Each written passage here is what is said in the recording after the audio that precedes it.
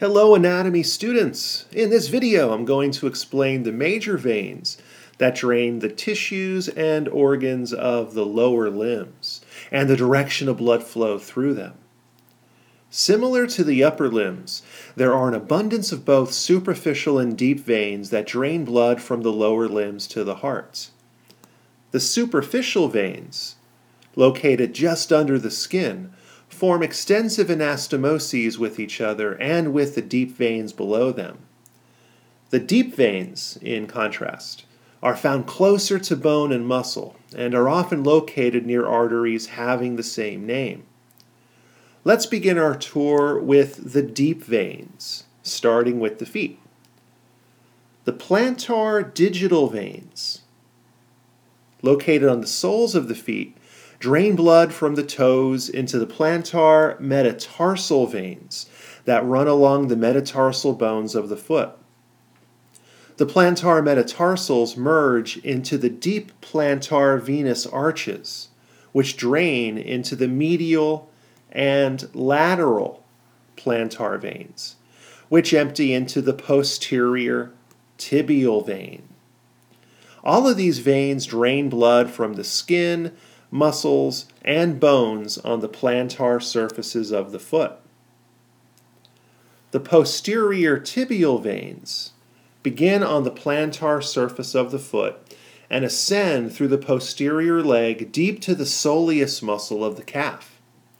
They then join the anterior tibial veins to form the popliteal veins.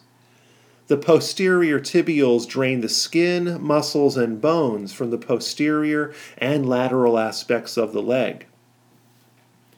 The fibular or perineal veins drain blood from the lateral compartment of the leg where the fibularis or peroneus muscles are located and empty into the posterior tibial veins. The anterior tibial veins originate in the dorsal venous arches, located on the dorsum, or top, of the foot, and ascend deep to the tibialis anterior muscle. They join the posterior tibial veins to form the popliteal veins. The anterior tibials drain the dorsum of the foot, ankle joint, anterior aspect of the leg, knee joint, and tibiofibular joint. The popliteal veins, located in the posterior knee, are formed by the union of the anterior and posterior tibial veins. The popliteals come to an end when they pass to the front of the knee and become femoral veins. The popliteals drain the knee joint and skin, and the muscles and bones around the knee joint. The femoral veins are deep continuations of the popliteal veins just superior to the knee. They ascend deep to the sartorius muscle of the thigh. Femoral refers to the femur, or the thigh bone, and then emerge at the proximal end of the thigh. They then enter into the abdominopelvic region to become the external iliac veins. The femorals drain the skin, lymph nodes, muscles, and bones of the thigh, as well as the external genitals. The external iliac veins are deep veins of the pelvis that begin as continuations of the femoral veins and join with the internal iliac veins to form the common iliac veins. The word iliac refers to the ilium, the superior part of the pelvic bone. They drain the anterior portion of the lower abdominal wall, external genitals, and lower limbs. The internal iliac veins begin near the superior portion of the greater sciatic notch of the pelvic bone and run medially to empty into the common iliac veins.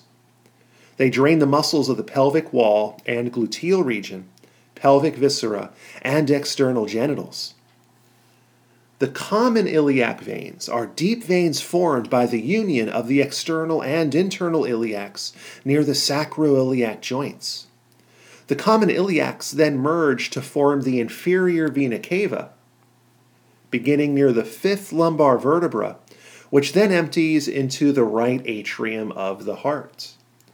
The common iliacs drain the pelvis, external genitals, and lower limbs. The superficial veins of the lower limbs begin with the dorsal digital veins, which drain blood from the toes, and then merge into the dorsal metatarsal veins, which run alongside the metatarsal bones of the foot. The dorsal metatarsals merge into the dorsal venous arch. These are networks of veins that enter into the dorsum, or top of the foot. The great saphenous veins are the longest veins in the body, ascending through the entire medial aspect of the leg just below the skin, from the dorsal venous arches of the foot to the groin.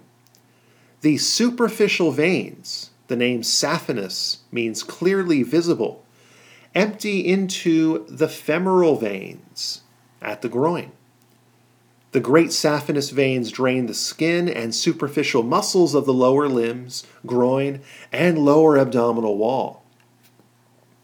The last of the superficial veins are the small saphenous veins. They begin at the lateral aspect of the dorsal venous arches of the foot and descend below the skin along the posterior aspect of the leg. They empty into the popliteal veins posterior to the knee.